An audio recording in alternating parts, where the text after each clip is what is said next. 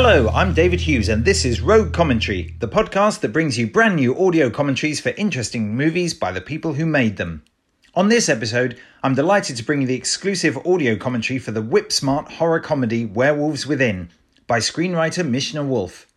Regular listeners will know that the Rogue Commentary podcast can usually be enjoyed by itself, but this one's a little sparse in parts, so for best results, cue it up to the film, after you've seen it, obviously.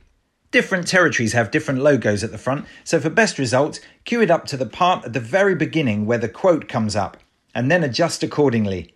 Frame rates differ from format to format as well, so it might slip out of sync here and there, and you might need to skip back or forward now and then just to keep it in sync. But none of that should spoil your enjoyment of the very funny and surprisingly sweet Werewolves Within and Mishna Wolf's excellent commentary. Ready to play? 3, 2, 1, play. Here we go, Werewolves Within. So this little device at the beginning of the movie, the quote, the misdirect quote was originally an Iron Maiden quote, but Josh, the director of the movie, felt that Mr. Rogers sort of tied the themes in the movie a little better. And you'll see, it's a much better quote for the movie.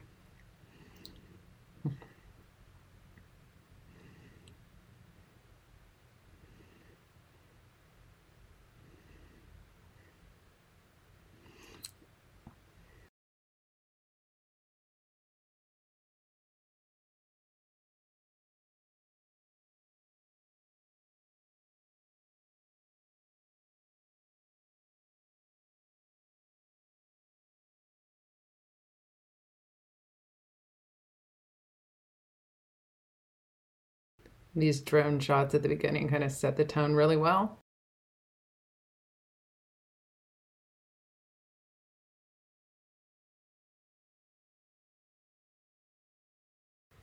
In the original script, there was a lot of talk about the environment because it was so important that you got that creepy woods feel right off the bat. And the inn is such a character. It was always a big character in the script. There were a lot of pictures and decks on what the inn might be like, and it was one of the most important locations to find. And I think Josh Rubin, the director, did such a great job finding this place. It's so perfect.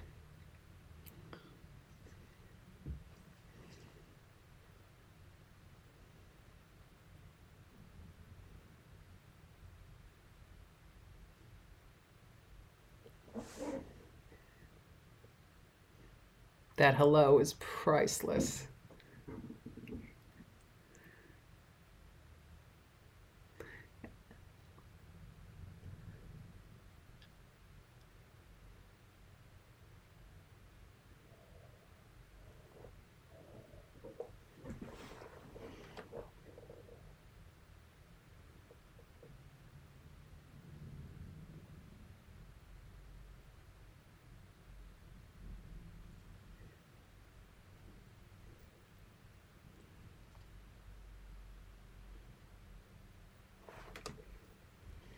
So if you know anything about wolves, you know that they like to sever the leg muscles to immobilize their prey.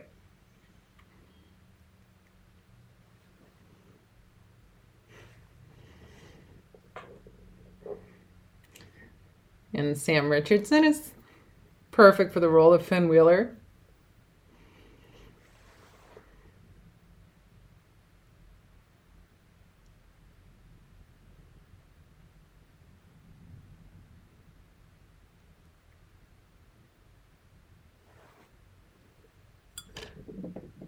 Balls, balls, balls. I think we know what Finn's struggling with.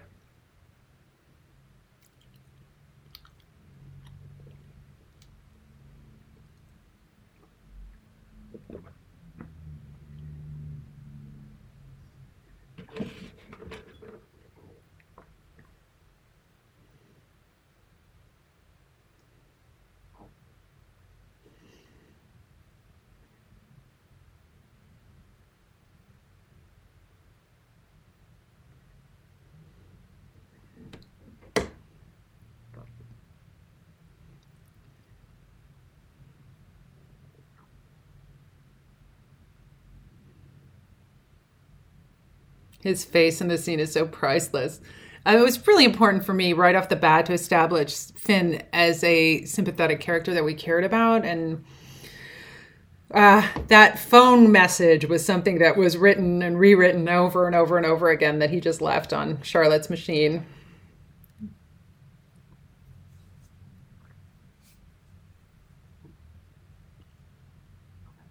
The cuckoo. That's actually straight from the script. I mean, it comes back into play later in the movie.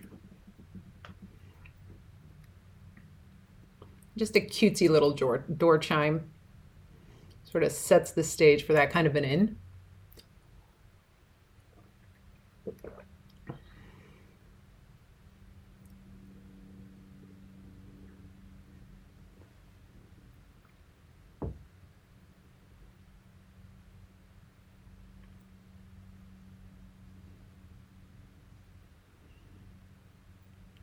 I actually had to look up how pipelines are made for this scene.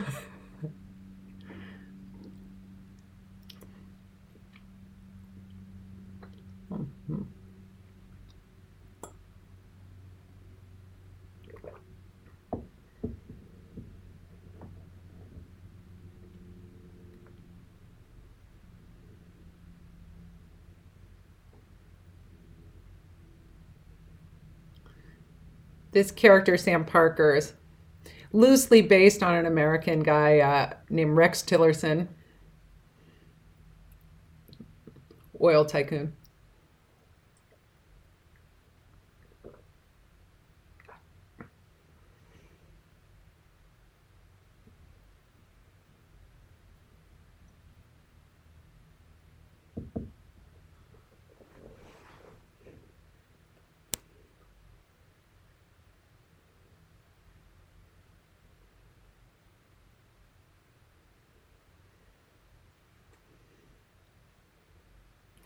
And that's Parker's credo right there.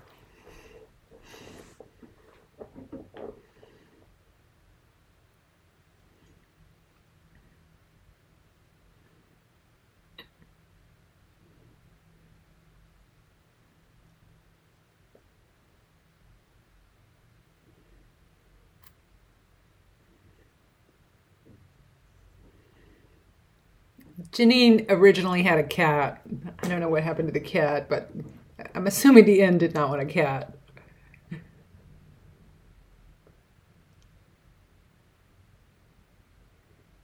But she is a cat lady.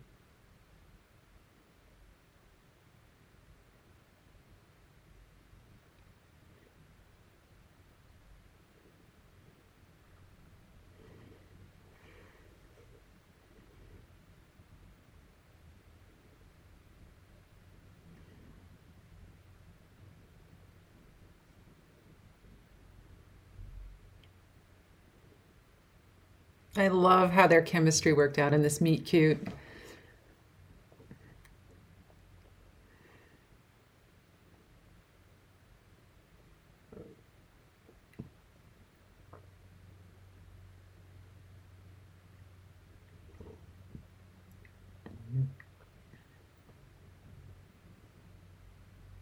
I originally had Janine living outside Dr. Ellis living outside of the inn, and it was just easier to give her a room at the inn. So it made more sense.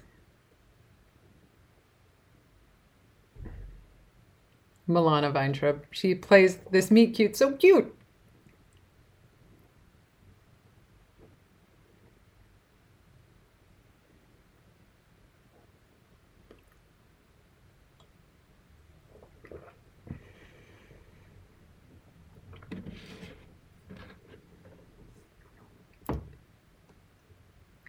And then laying out the characters in these next few scenes was something we toyed with a lot of different ways. And finally, I decided that just Cecily giving him the lay of the land was the best version.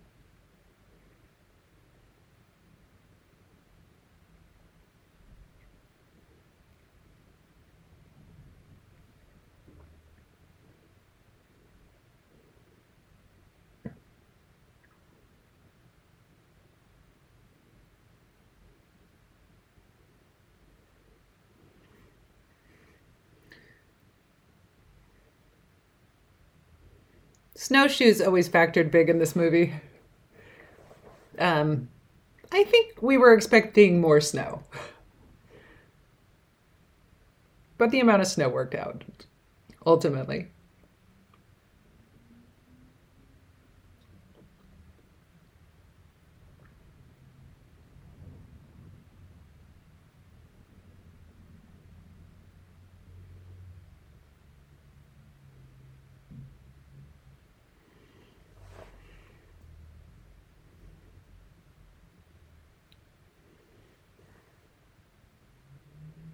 I love this character.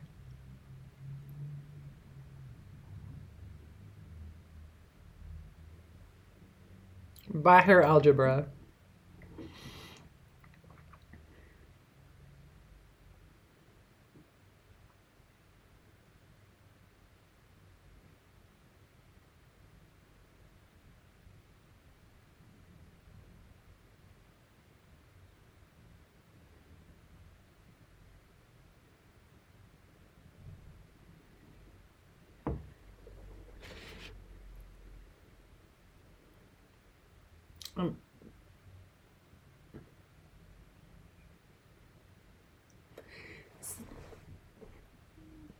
So Cecily just introducing Finn to everyone seemed like ultimately the most efficient way to establish the town. And then also Finn is this very likable guy.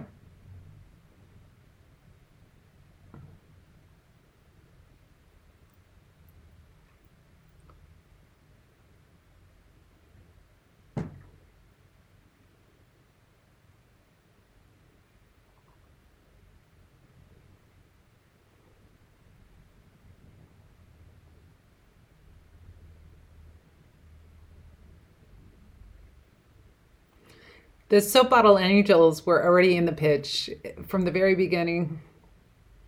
It's something that old ladies used to sell at crafts fairs when I was growing up.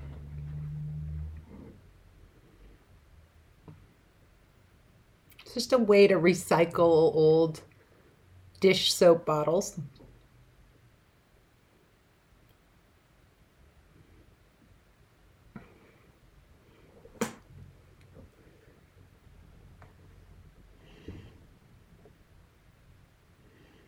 And Pete was always, the town handsy guy.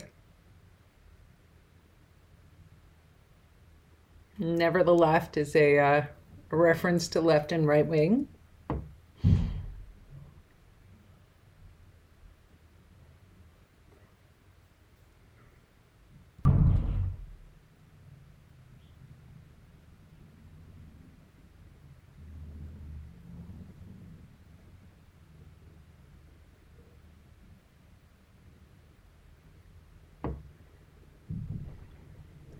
Lock her up. Lock her up. Antifa. These are like little references to some of the ideological issues going on in the town.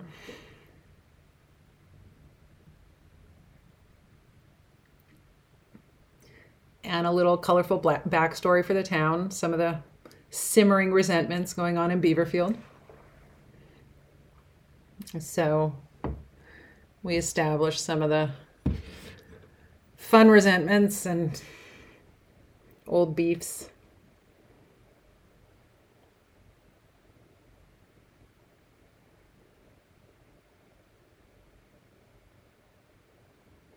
The boys being a reference to Devin and Joaquin.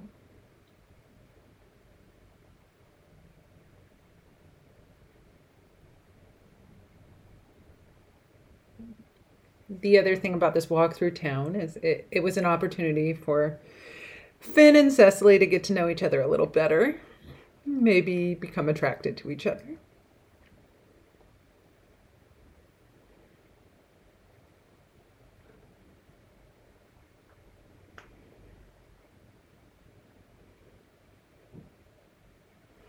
Neighborly, another Mr. Rogers reference, so that's threaded through the movie.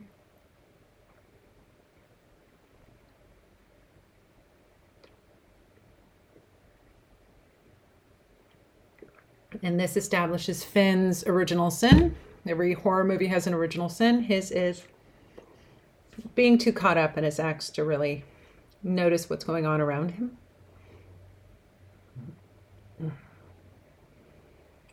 As you can see, he's oblivious. It's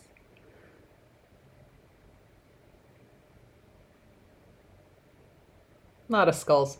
A lot of skulls on that building.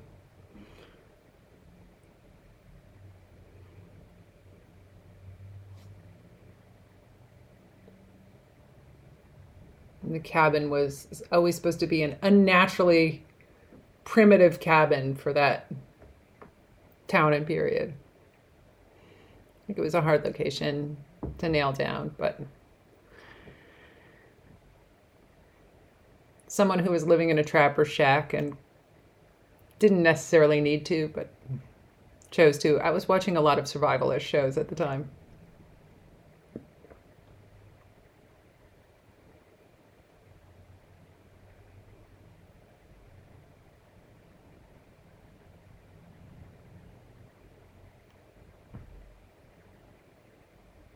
And the scene always had a lot of tension built into it. It was supposed to remind us that he's in the woods.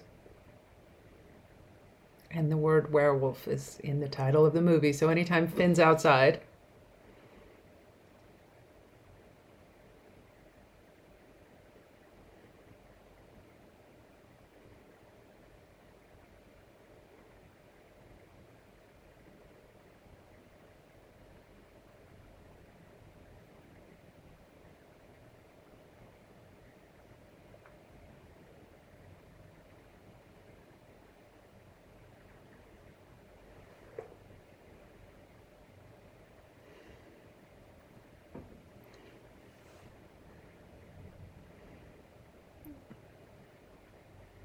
so this was a lot about establishing Emerson Flint as a small government guy, as well as a survivalist.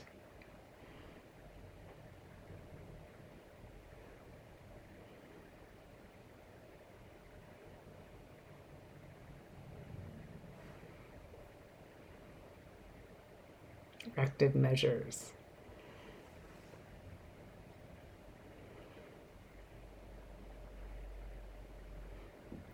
The axe den.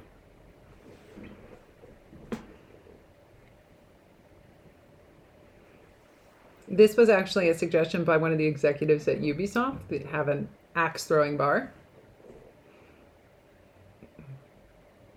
They're kind of a popular hipsterish, old-timey thing right now, and incorporating that sort of symbolized a lot of the gentrification that goes on in these small towns when sort of hip city people come out for the nature and want to throw axes.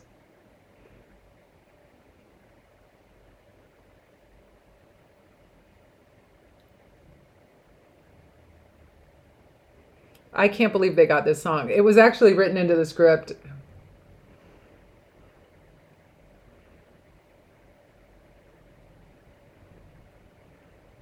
And come on, who doesn't love Ace of Base?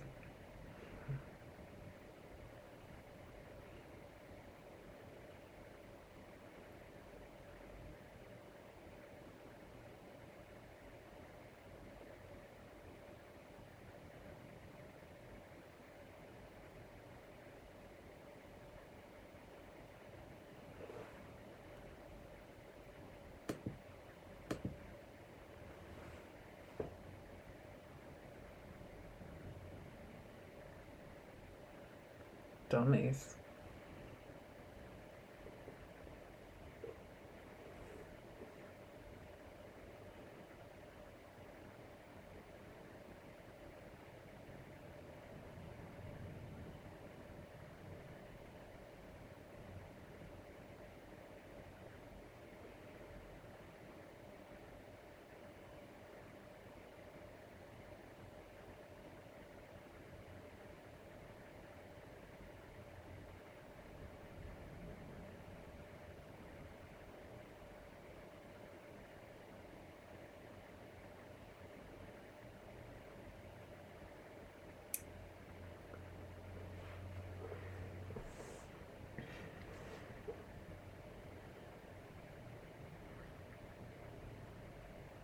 So that was a fun scene to write. It's really fun to write these sort of meet cutes and getting to know you scenes, but a lot of the things in it come back later and thread through the whole movie. So it was hard to pare it down actually to that short.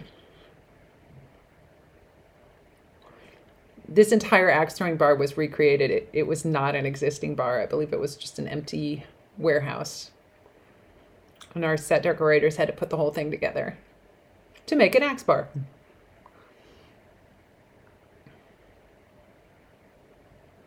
I also had to research axe throwing, which was something I knew nothing about. A lot of YouTube videos.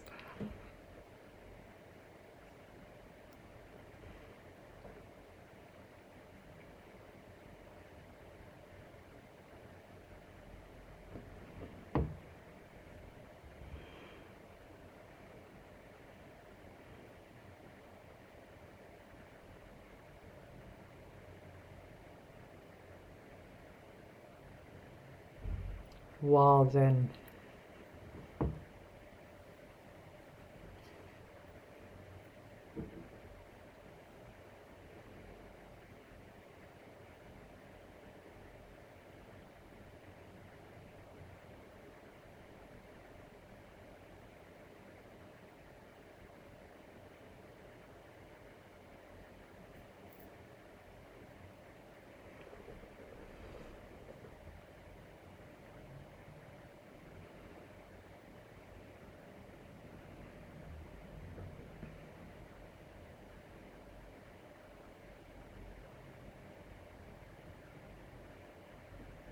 So it was really important to me that they bonded over the outdoors in this scene. For many reasons that become apparent at the end of the movie.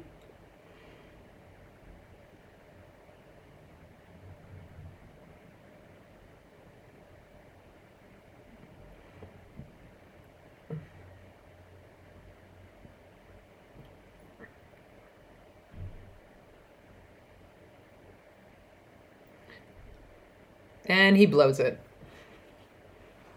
Was also fun to write. A guy really blowing it because he can't say no to his ex.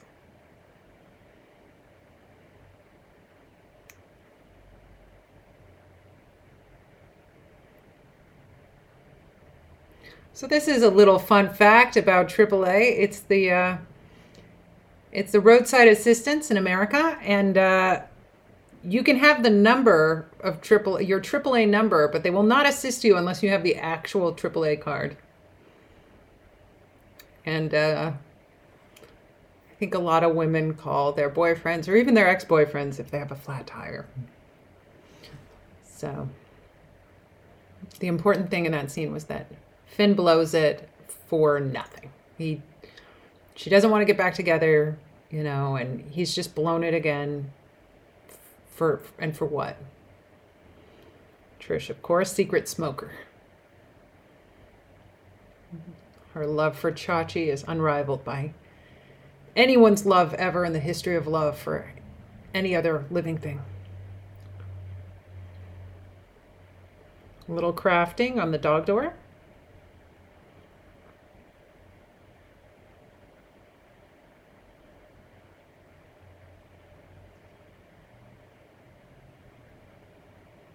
This was a really fun scene to write.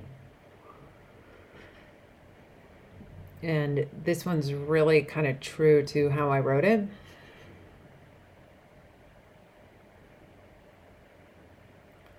And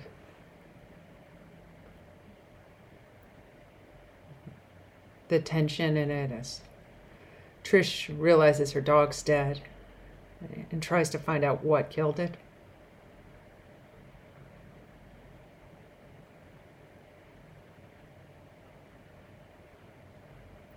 The power's out, cell's down.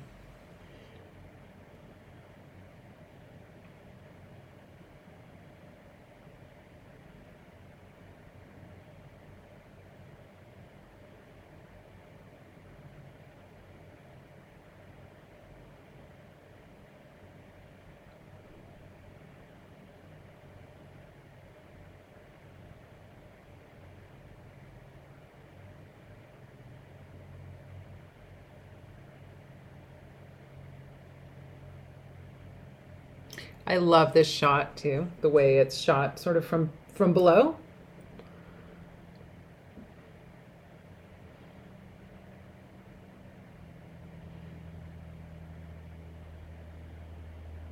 I love that line about the possum.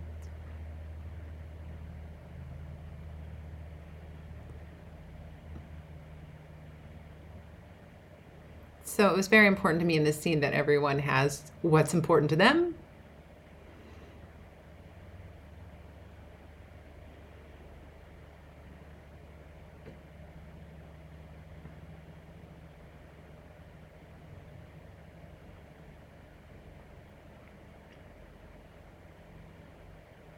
But not an MIT guy.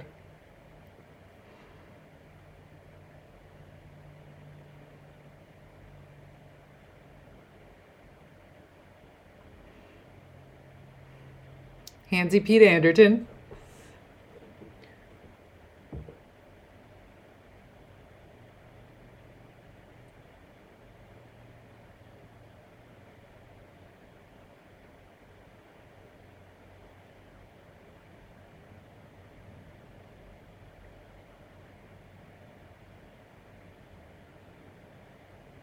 I did not write Storm Fucked.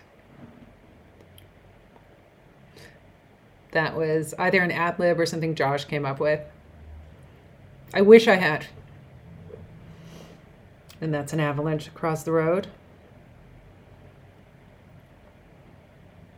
In the original script, he drives out to where the road is blocked, but we didn't actually have the money for a whole avalanche.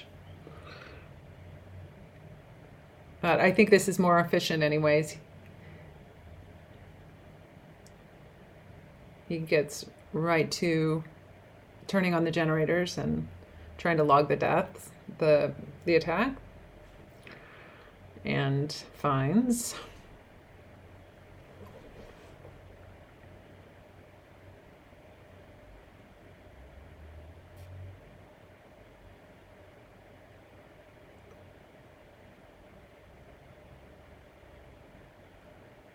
that there are no more generators.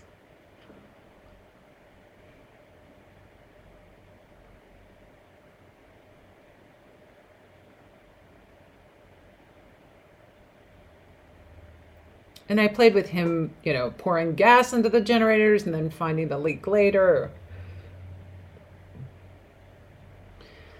Different versions of it. It became easier to just make a visual thing that he could see. The generators have very clearly been sabotaged.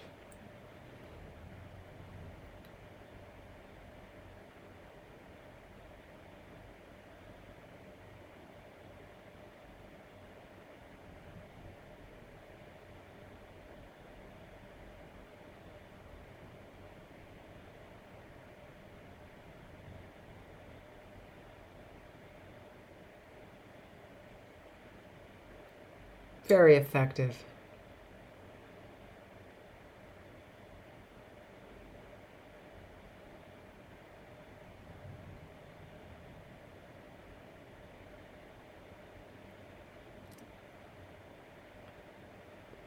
And when I was writing this scene, it was important that it hit everyone that the situation was worse than initially expected.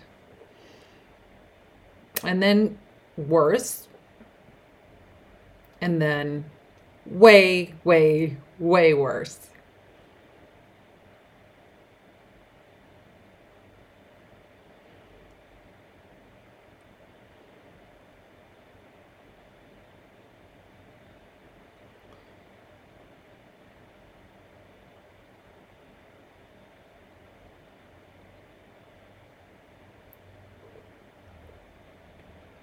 And I always love this shot in the script.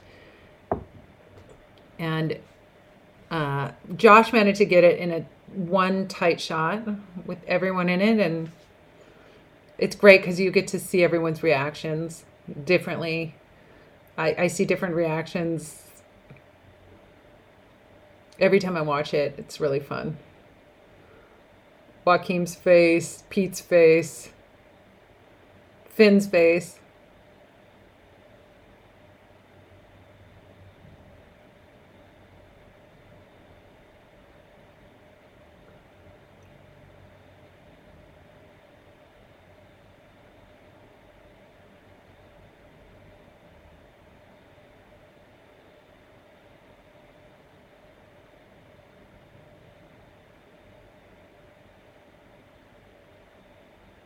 And I wrote Dr. Ellis as kind of a sober person.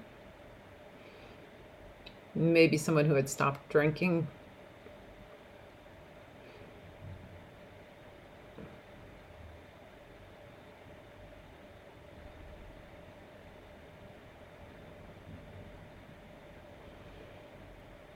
But the body on the porch scene was always something I loved when I got to it in the script, and it was something I felt was important.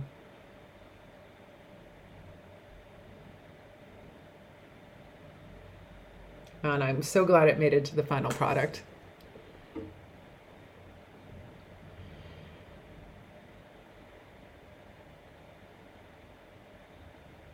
Sarah Burns, the actress who plays Gwen, is so funny in this. And we already have a sense of the sort of division in the town, and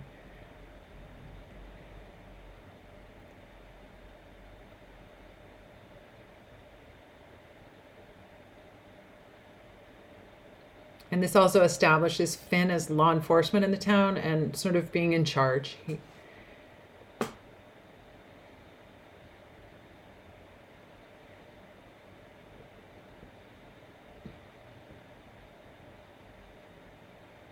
It was also important that Finn has blown it at this point, and he's trying to sort of claw his way back with Cecily.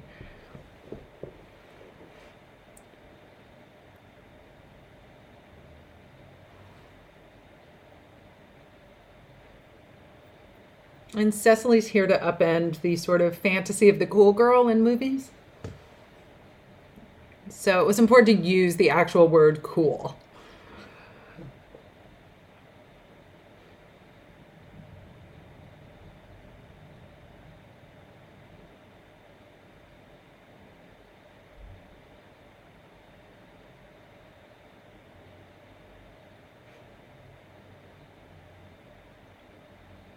Milana's delivery is better than anything I imagined in my head for this scene.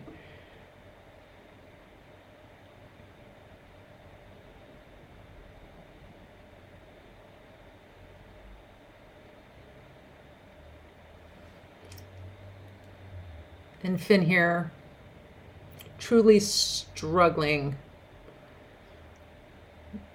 with his identity as a man. And when it comes to women,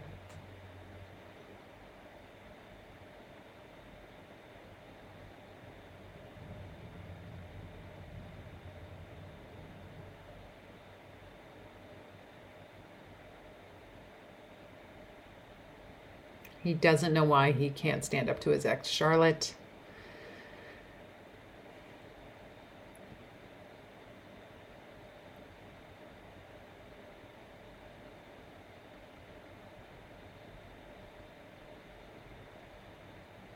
This is sort of establishing who's going to benefit from this pipeline and who's obstructing it. And it sort of follows down ideological lines.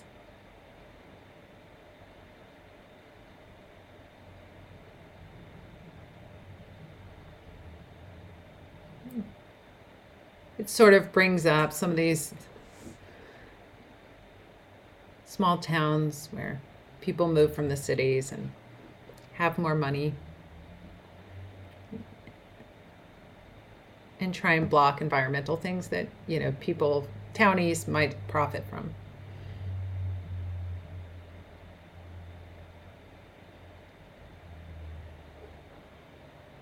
Dr. Ellis is one of those animal lovers that's not too keen on people. A little antisocial.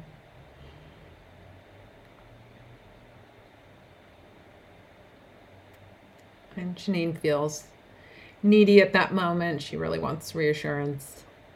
Alice ain't the one.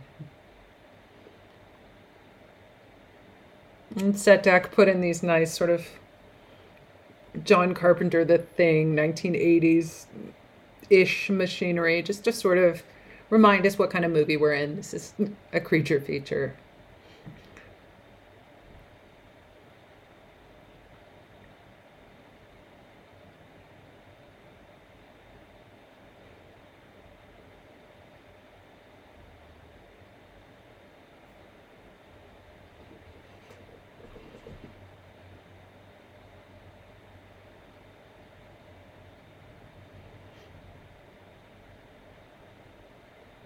The generator was important to Emerson because in earlier versions you got to see that he's running a whole e-commerce taxidermy and bearskin store.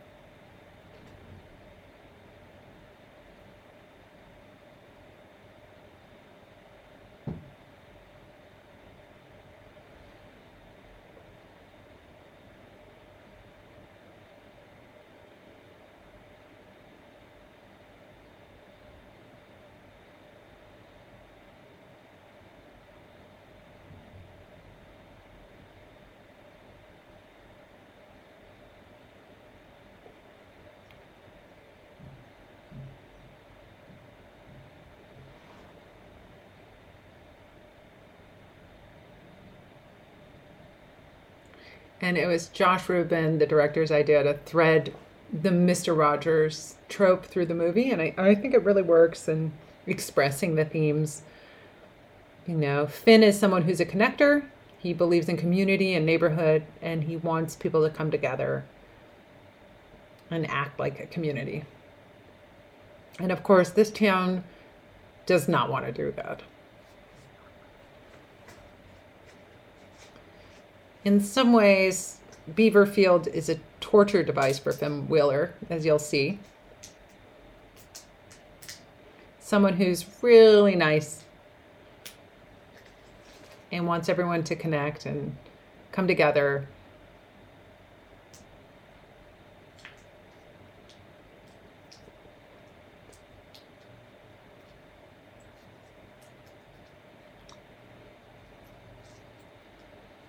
Little Donald Rumsfeld quote there.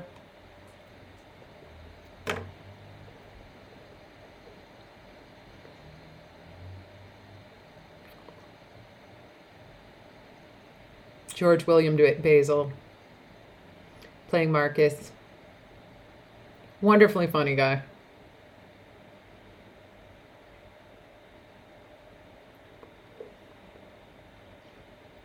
These are all references to the show, Mr. Rogers.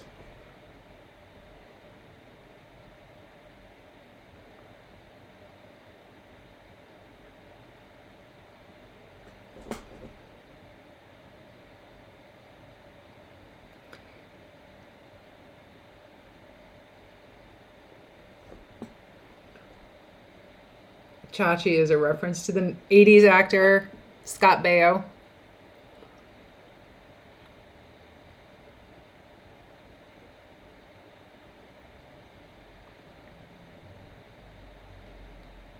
Someone very opinionated on social media.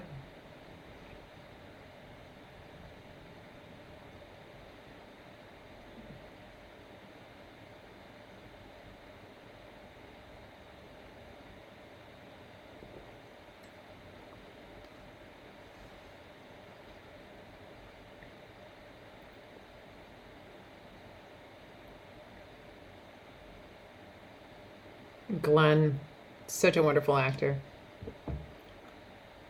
You might recognize him from a bunch of things.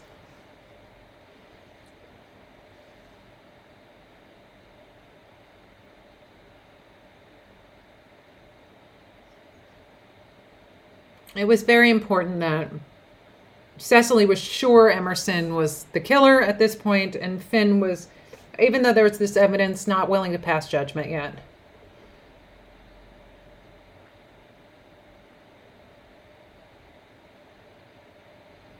Chachi just got his wings when the bell rings as a reference to It's a Wonderful Life.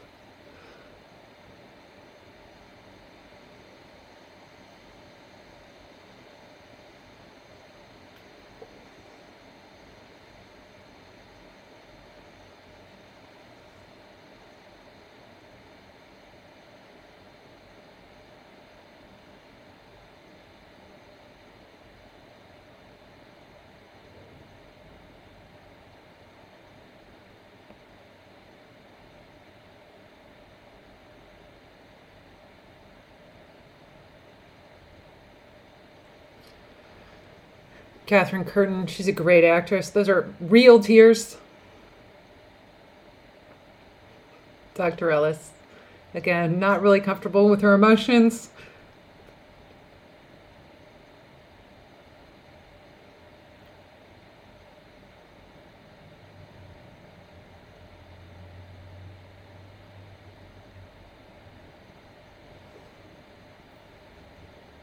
And I like how tone deaf Dr. Ellis really is.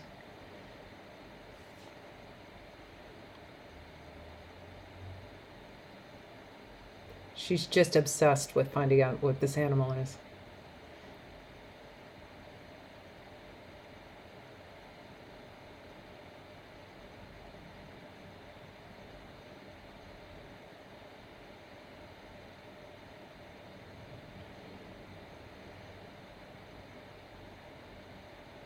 And this wood carving was something that I found online early on, and it made it into sort of the pictures I showed Ubisoft when I was pitching the movie to them.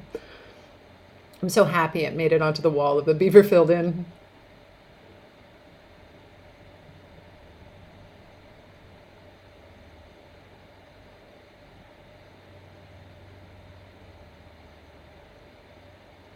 Same.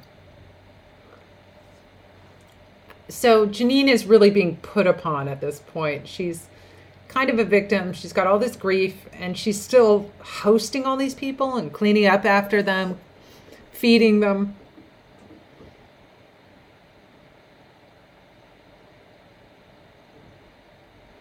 And this was a scene that made it into the script early on, the guns. It also explains the ideology of the town in a really visual way, and I thought it was fun.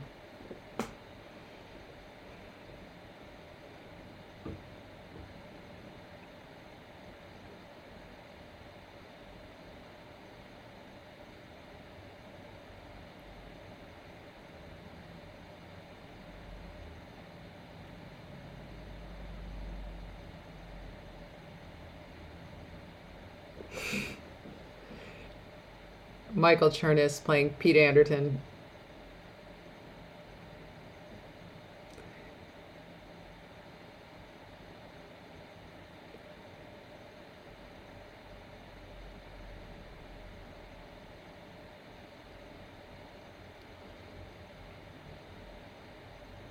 And the check-ins with Dr. Ellis were always in the script too.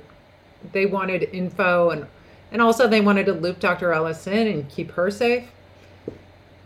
But it's a way to keep sort of checking in with a scientist, because she's actually ahead of them. She knows more than they do at this point. And we, the audience, know more than they do because we see Dr. Ellis. So it's a way for the audience too to be out in front of the characters. I mean, we also know the word werewolf is in the title of the movie, so we're way, way ahead of everyone. But I love all these inserts of locking up. Securing the house was really important in the movie. I mean, when I wrote the script and in the script, because it lets you know that the threat is inside.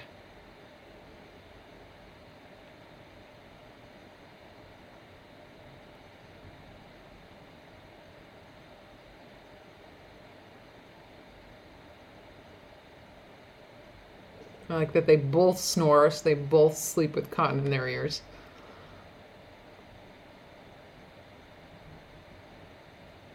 Creaky door.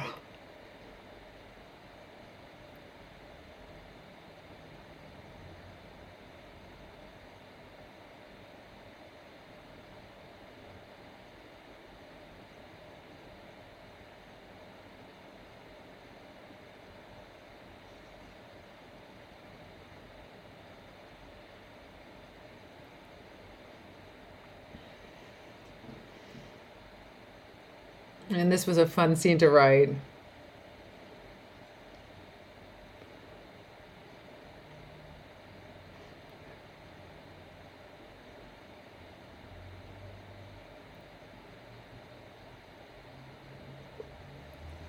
Bringing the lantern over for him to see his hand. Someone looking for his hand.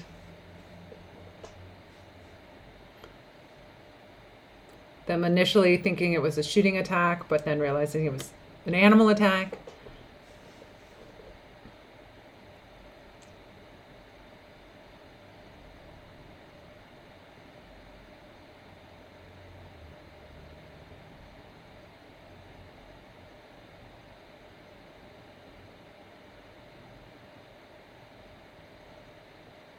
And Ellis is now way out in front of them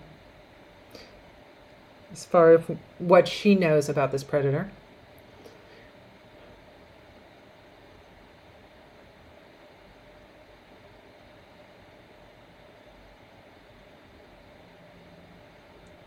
So you have different characters at different levels of knowledge about this situation.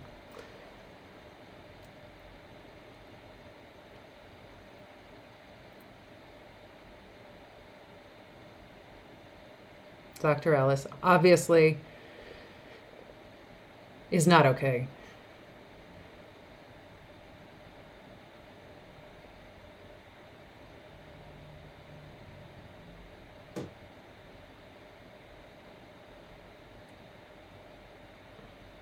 And this was a great way to sort of visually show the jeopardy that they're in through Dr. Ellis.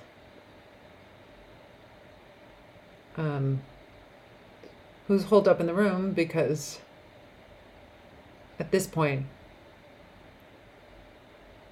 she knows the threat is in the inn.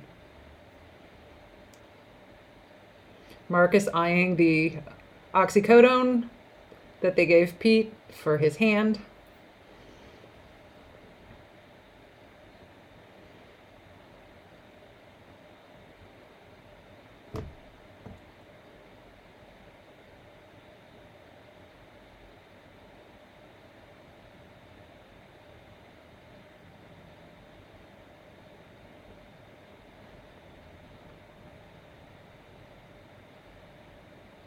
And whatever wagon Dr. Ellis was on when she got there, she is off that wagon.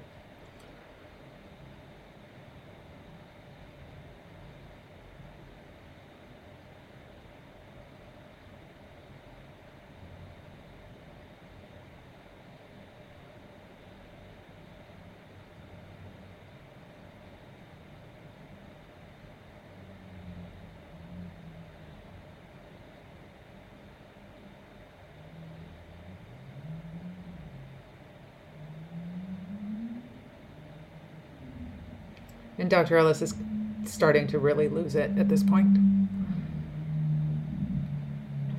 The fact that she knows that this predator eats its victims alive is particularly troubling to her.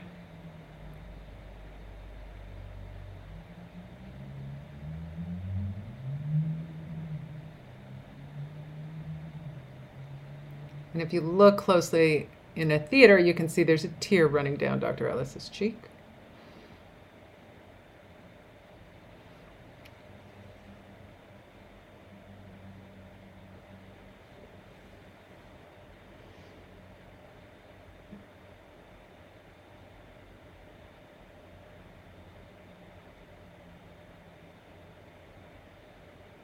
And at this point, she's trying to catch them up.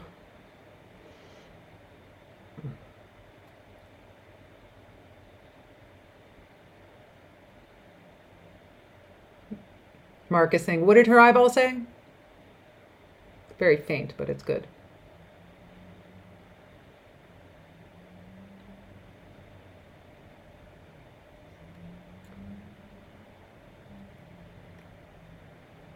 Very serious to her.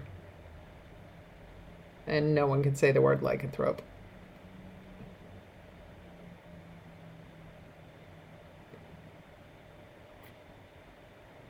Dumbass Island.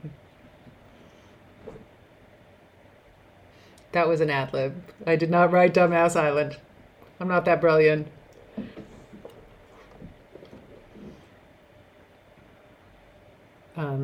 Sarah Burns and George William Basil, who play Gwen and Marcus, are great improvisers.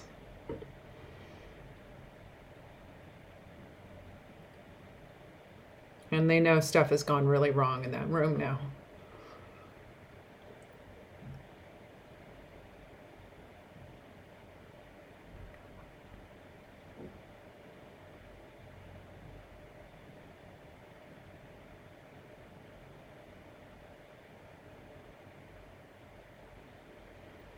And of course, it's ambiguous because maybe she killed herself or maybe Sam Parker killed her.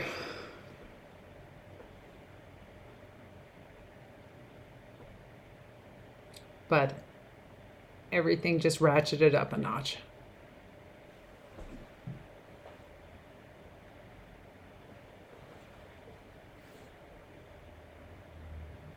And these are Dr. Ellis's notes, obviously.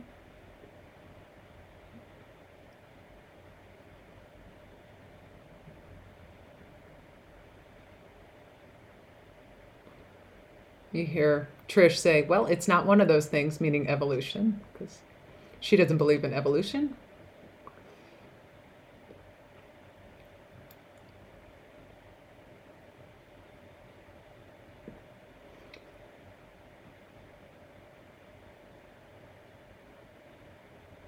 And it was really important to me that we enjoy the fact that nobody's going to believe in werewolves.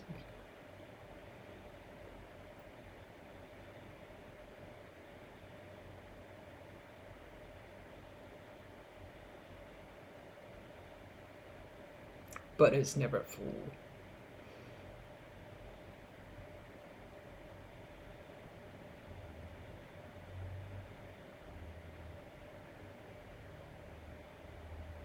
Harvey is so wonderful in this role. Joaquin. This is a true story. Parents did kill their seventh-born children so they didn't turn into werewolves. And the president of Argentina has started adopting the seventh-born children so that they don't turn into werewolves. That's adopted, it's loosely. He's like a godparent, or she. There have been female presidents that also adopt seventh-borns. And it keeps them from turning into werewolves.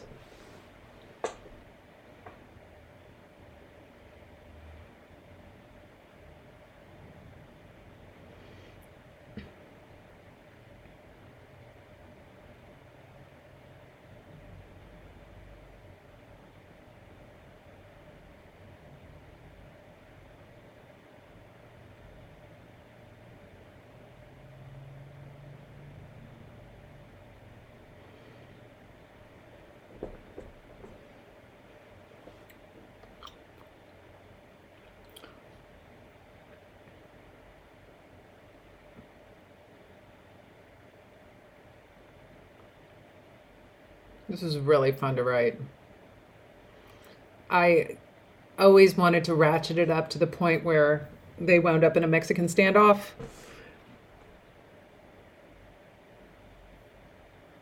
Love the word hand in here too.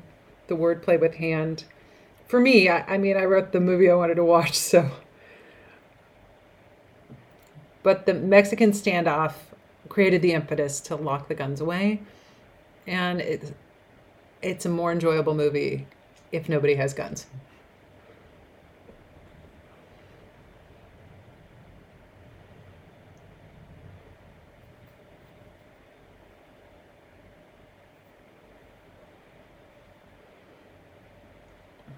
and also just things ratcheting up that fast to a point where they're all pulling guns on each other.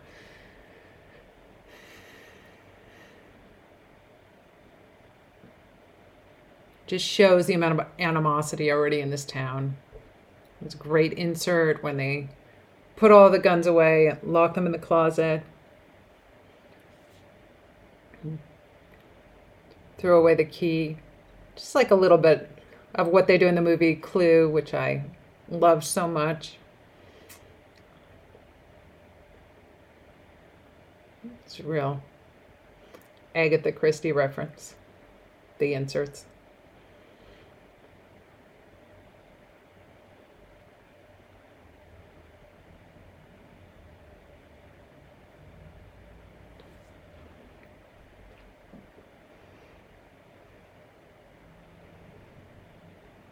And in this scene, Finn is so uncomfortable with the conflict. He's already uncomfortable, but the level of the conflict really makes him uncomfortable.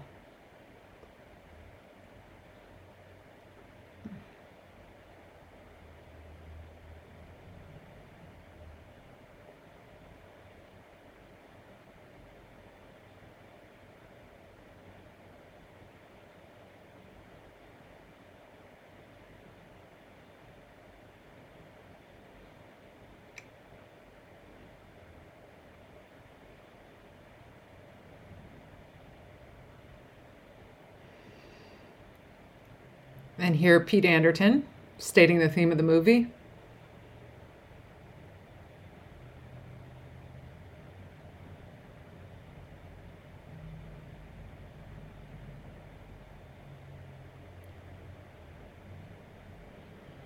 And Finn keeps trying to de-escalate, and then things re-escalate.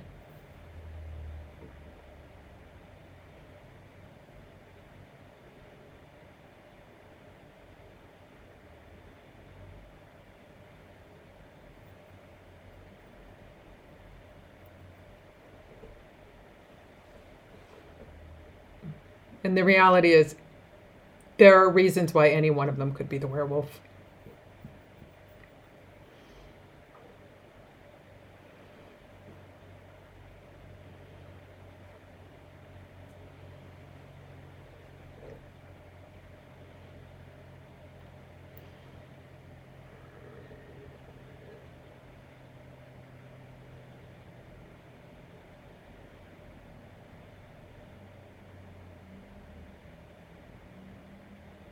Her sorrow in this scene is so great.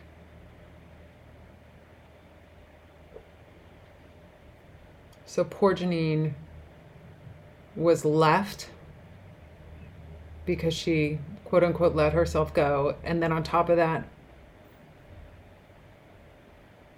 found her dead husband under the house. Or maybe she ate him.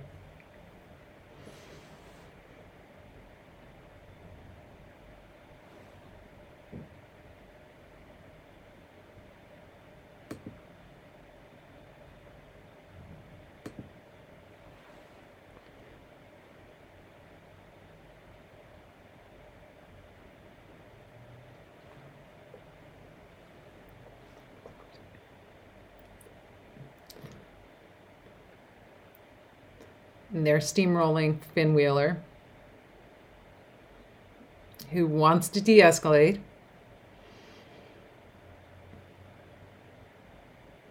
This is torture for Finn Wheeler. He's a nice guy. He hates conflict.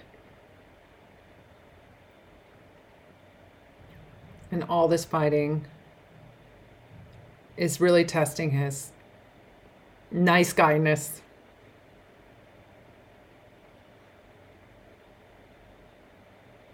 And that was Royal Crown Derby.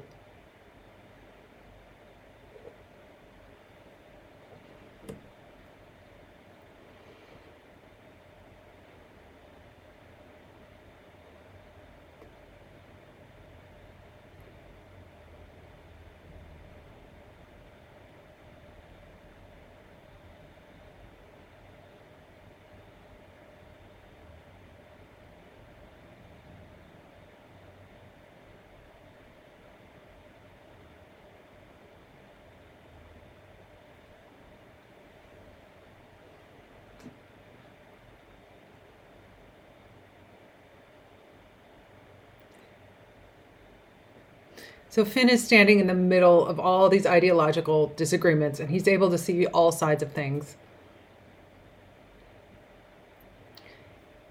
And he's a positive guy. And this speech was one of the first things that I wrote when I wrote the movie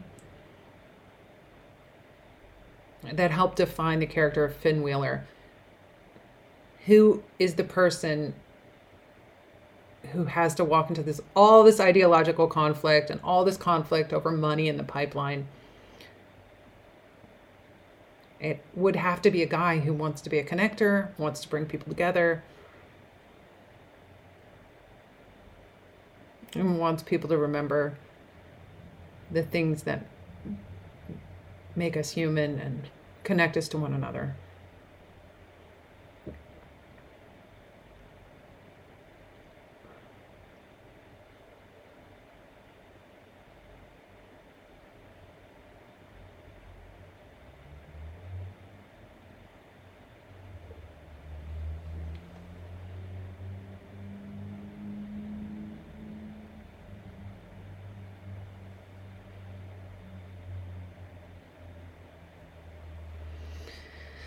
And Finn's so disappointed because he knows there actually is safety in numbers,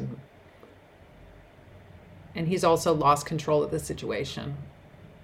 As law enforcement, as the person who's in charge in a situation like this,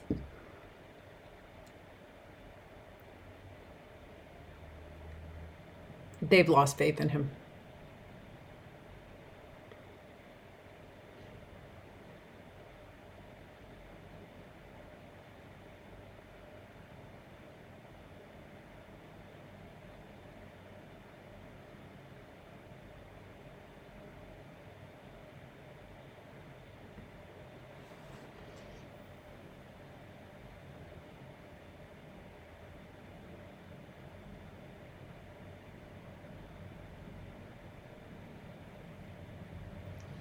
But at this point in the movie, he has managed to win back Cecily by taking charge of the situation. Even though he lost control of the situation and everything, Cecily does believe in him. And here's where we learn that Sam Parker came here to hunt more than just deer.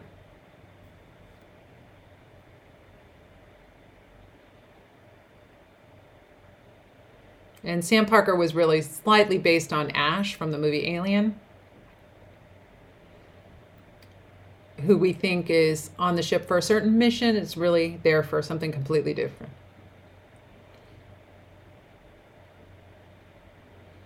And the nice aerial shot of the inn. Cecily screams. We follow Finn upstairs, and there's a rattling coming from Sam's room.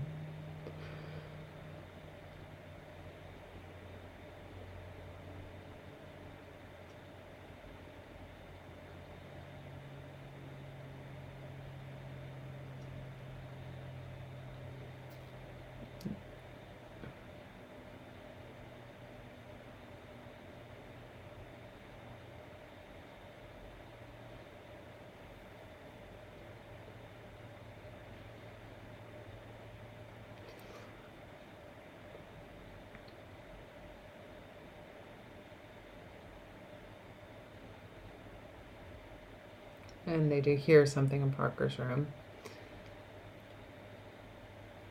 He lights the room up with his lantern.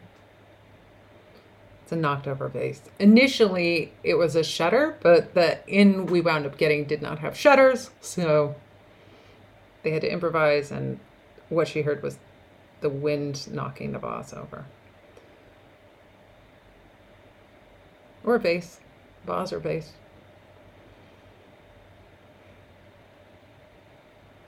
I'm good either way.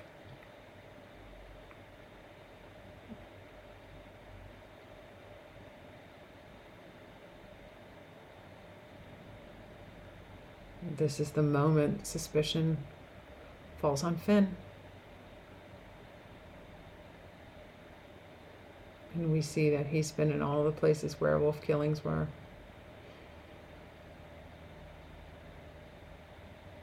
And Cecily might be in real danger.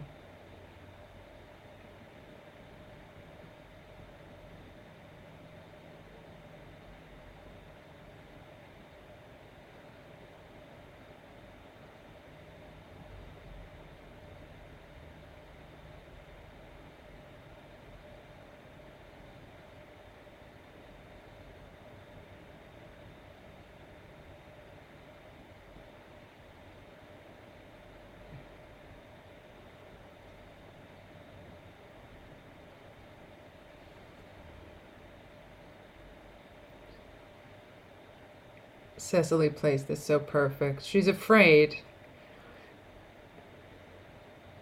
but sort of denying her instincts.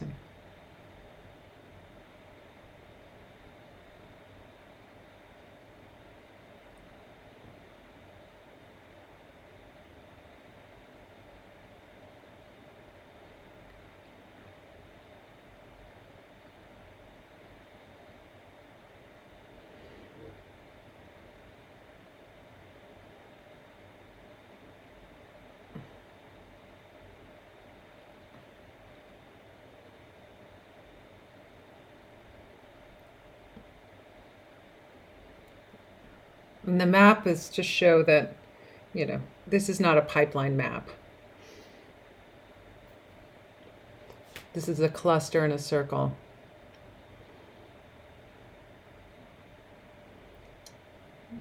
Parker's looking for werewolves.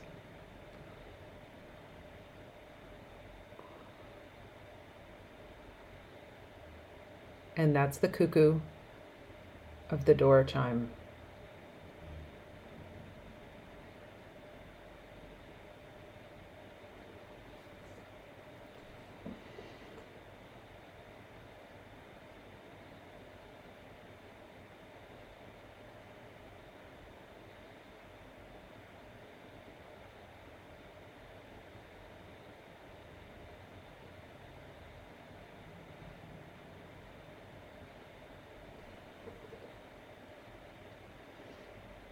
I had never seen anyone killed with a syrup tap before, so I had to go for it. It's Vermont.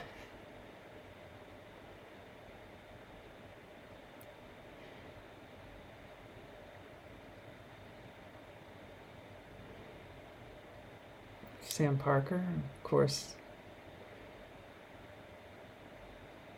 in his werewolf hunting gear.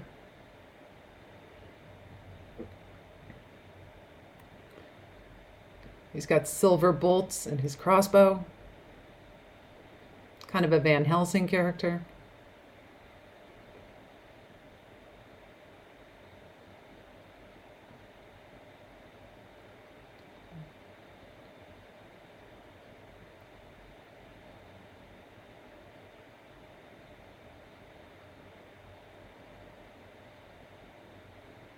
It's a very menacing figure.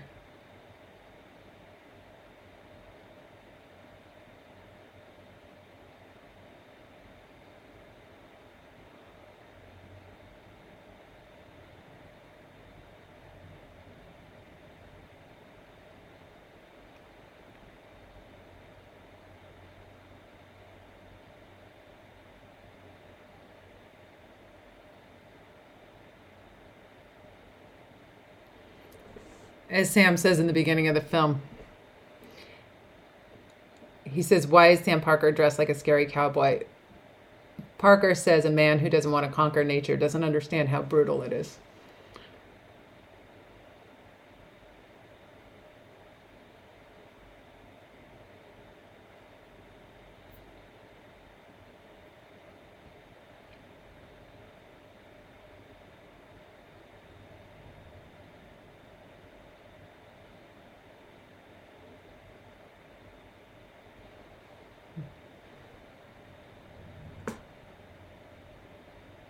The picture of Chachi is priceless.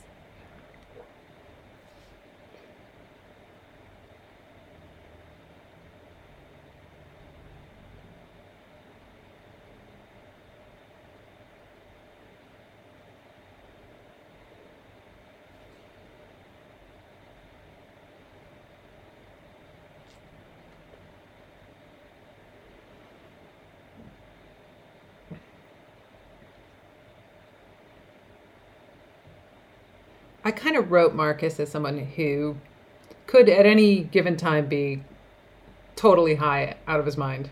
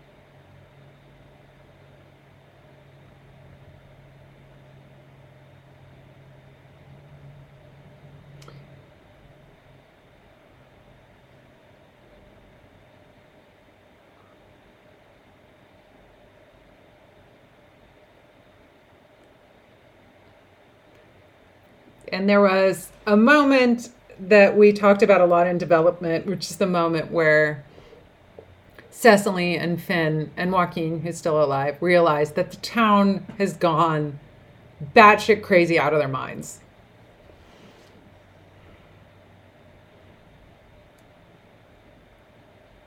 And it makes no sense that she's asking them to wipe their feet because she's coming from outside.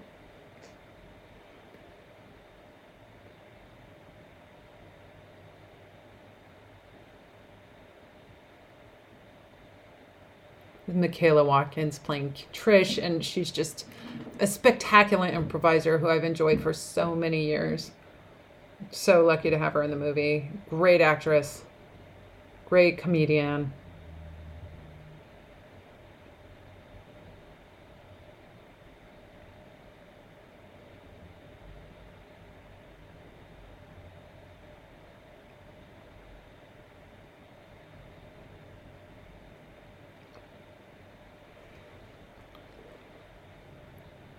But in her haste to take care of her vendettas and get rid of people in the way of her pipeline, she left Pete.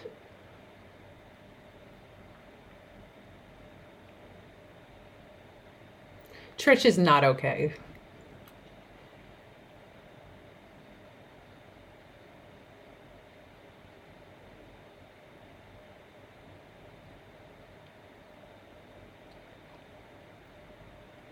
This was a point in the movie I wanted where at this point people are so inured to death that they don't even, they're just stepping over bodies.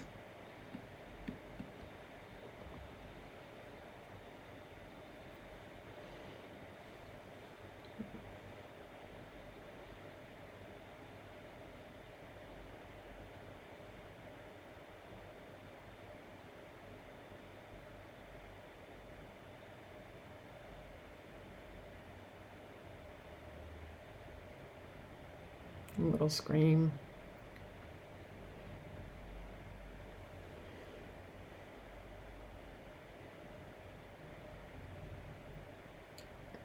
In Argentina.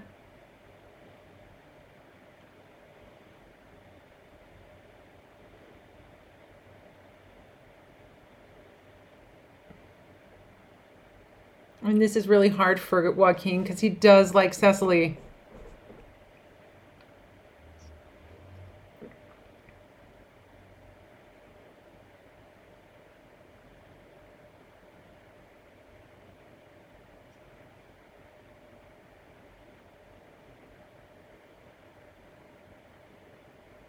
Poor Joaquin.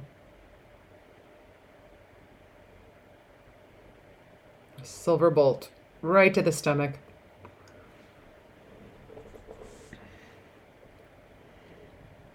And Sam Parker's not in any hurry here. He's got them all cornered.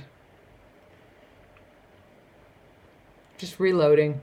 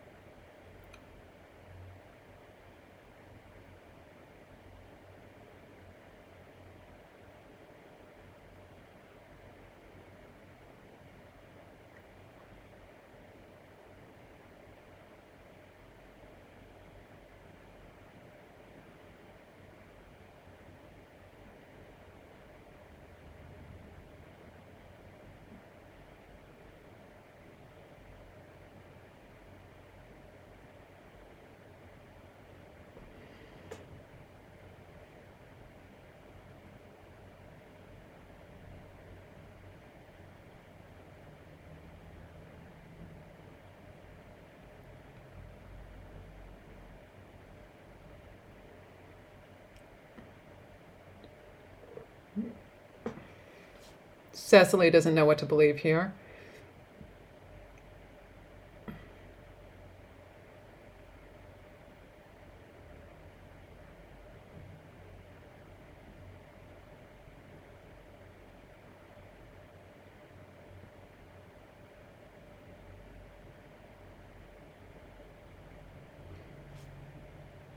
And then there's this underlying theme of masculinity for Finn. And this is the point where Finn attacks someone.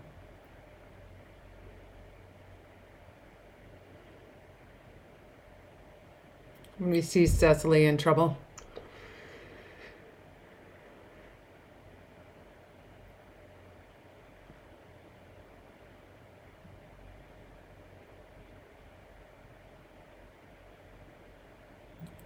Joaquin has Trisha's purse gun.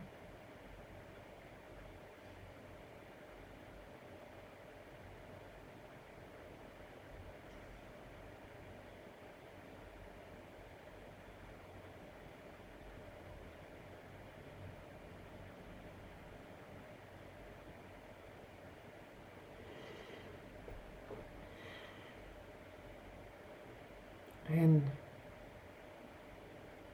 it seems to be over.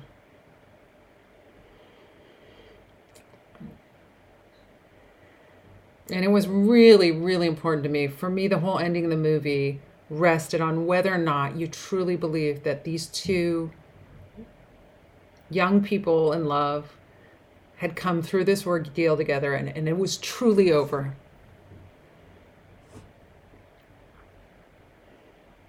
She takes him to the axe stand. But it seems like they've totally survived this awful ordeal. But it's okay because they really like each other.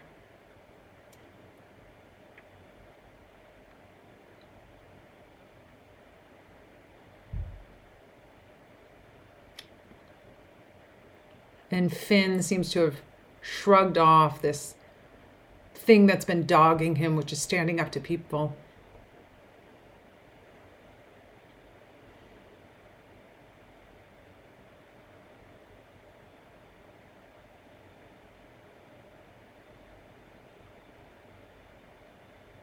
But he's got to pee.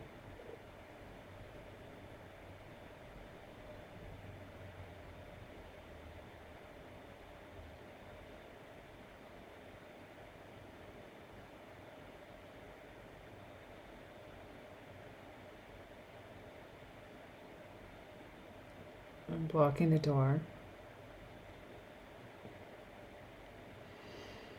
The fuel injector for the snowplow.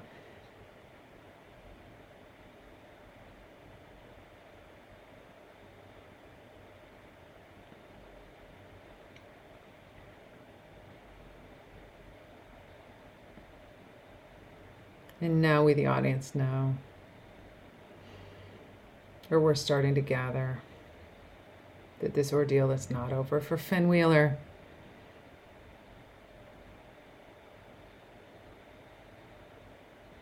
He's still not believing it yet, though,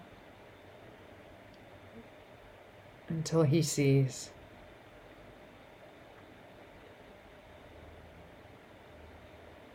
Dave's mail carrier ID.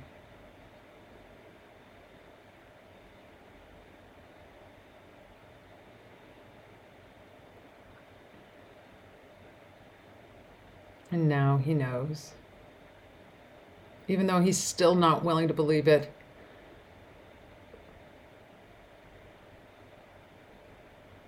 That he's out of the frying pan and into the fire.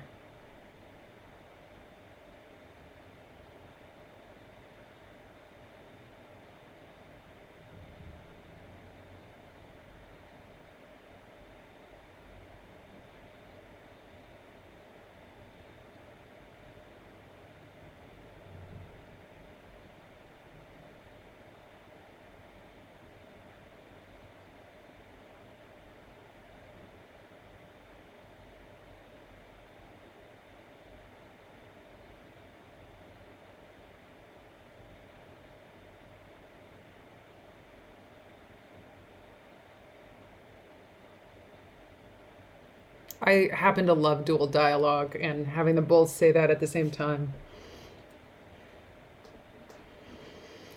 And now all the scenes of her being so cute earlier in the movie and her cutesy dialogue starts to make sense because she's a MacGuffin.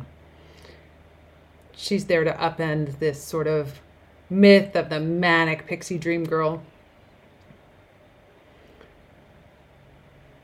This fantasy cool girl who's there just to service the arc of the main character, Finn.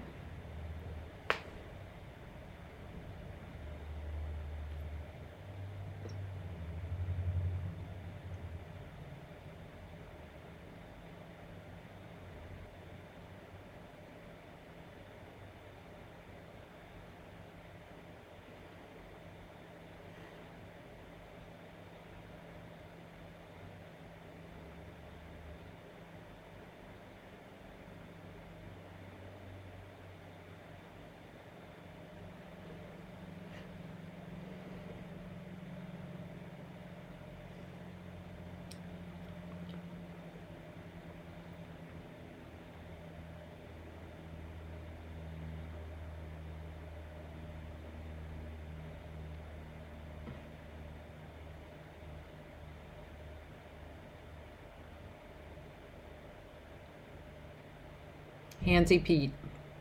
Poor Handsy Pete.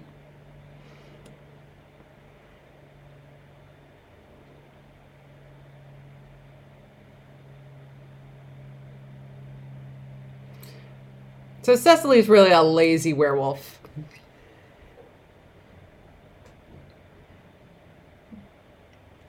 Stalking and killing was a lot of work.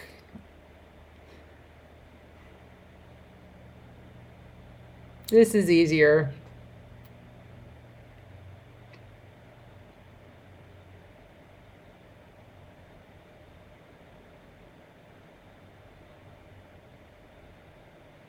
And this is where you really get into the game of the movie. In the game Werewolves Within, a werewolf wins if the other people kill each other.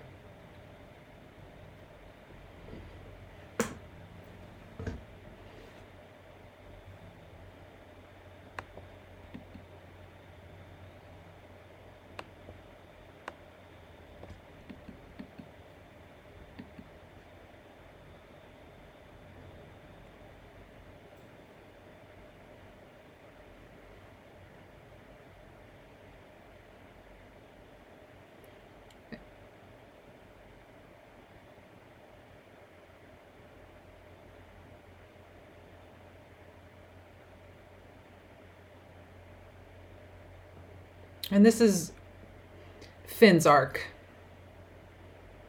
Full circle for him is realizing that there's nothing wrong with him. He never needed to change anything. He did. He was willing to stand up to people to protect her. And get aggressive, but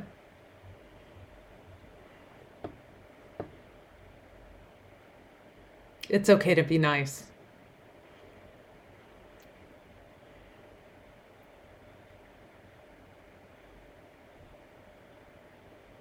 And I felt like this is the whole theme of the movie. Finn's right.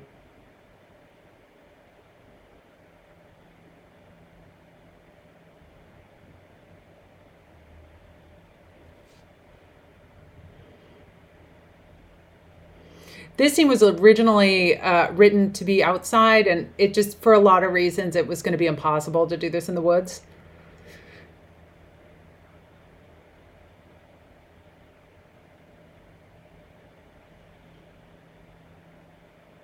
But the shovel was always in the script.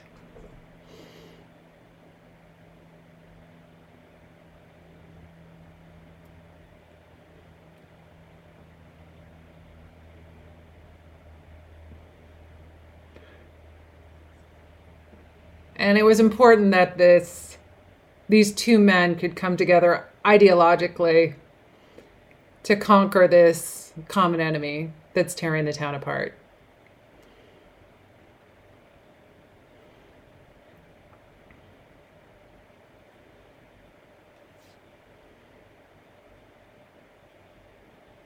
More taxidermy for Finn. There seems to be a wolf on a wall everywhere.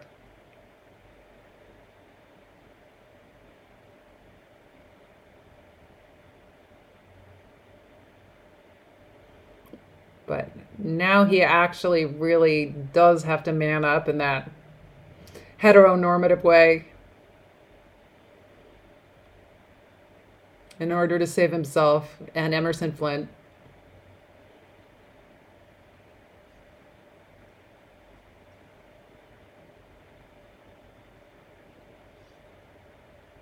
Balls.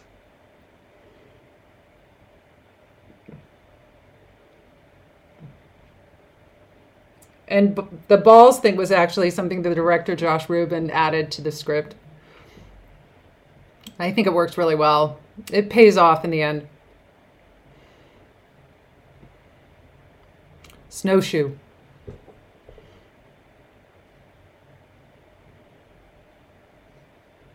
There it is, the snowshoe moment.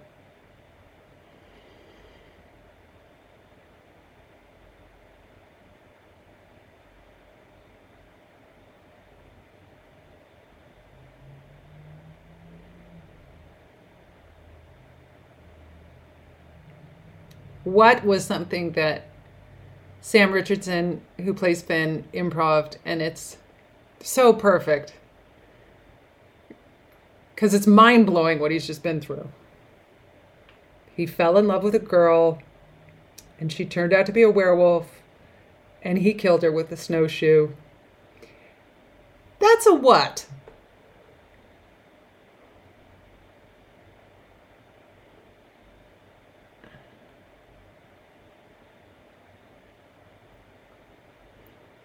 No, he's limping over. See if Emerson's okay.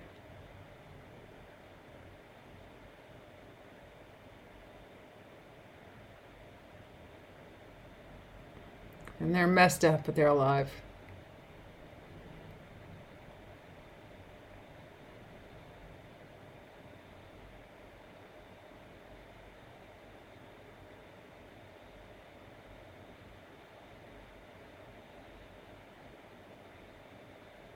And I thought it was good for Emerson to be touched by Finn and really Finn have someone he got through to with his speeches.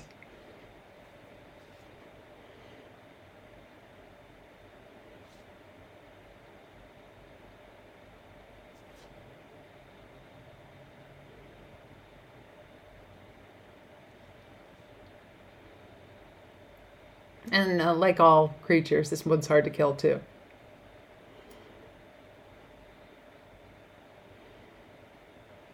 And then one of those Terminator-esque kills where she's incredibly resilient. And this song was a great choice by the music director. So thank you for hanging out with me while we listen to Werewolves Within. Or we watch Werewolves Within. Sorry.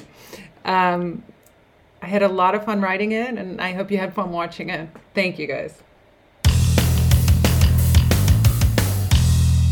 Thanks for listening to Rogue Commentary, a Synchronicity production produced and mixed by Sam Ibrahim with music by Ollie Oha. We'll be back with another exclusive audio commentary soon, so please subscribe, rate us, and most importantly, tell your fellow film fans that Rogue Commentary is a thing. Follow us on Twitter, Instagram, and YouTube for news about upcoming episodes. And if you have any suggestions for future contributors, email us at david@rogue-commentary.com. Bye!